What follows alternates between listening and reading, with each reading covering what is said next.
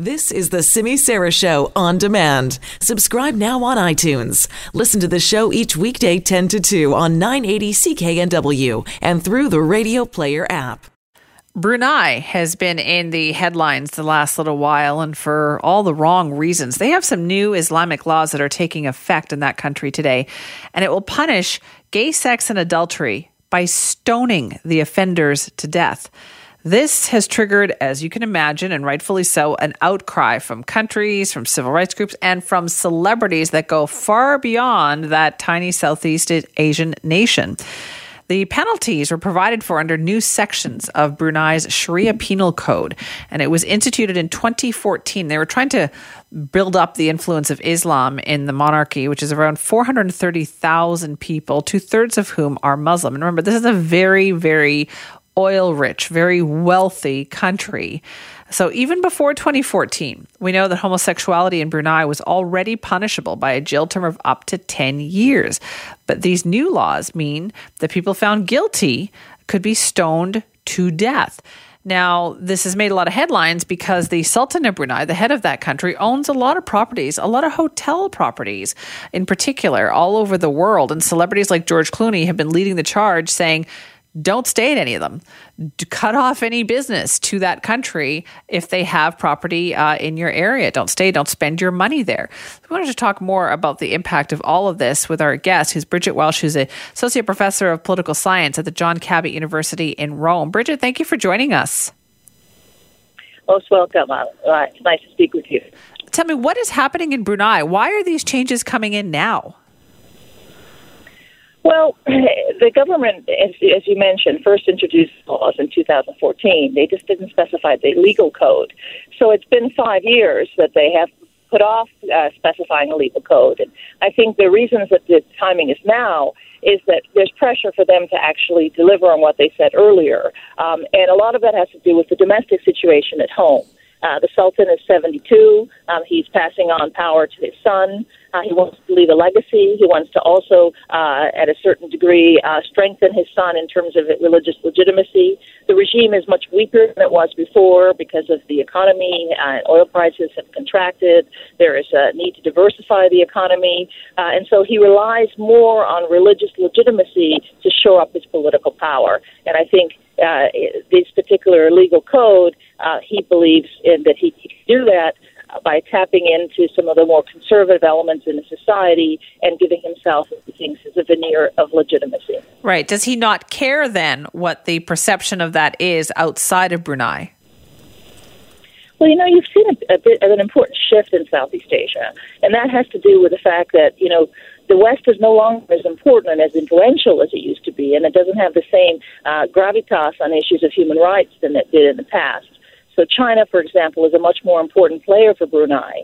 And, of course, they don't stand up for these issues as the West has done. And so I think that, the Brunei government has made its choices and feeling that they can actually get away with it.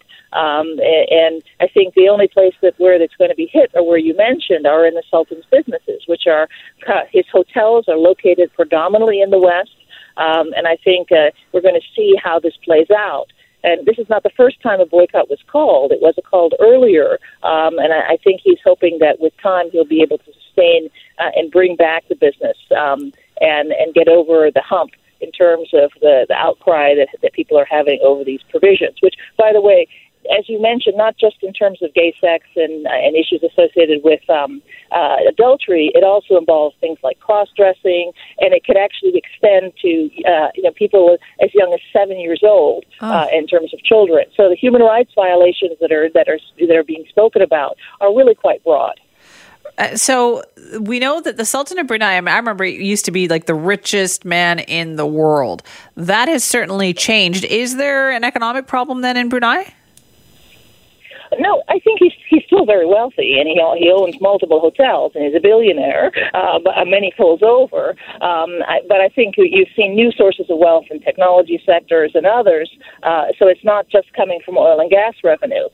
But the long-term projections for Brunei's oil and gas revenues are not as positive as they were 30 years ago.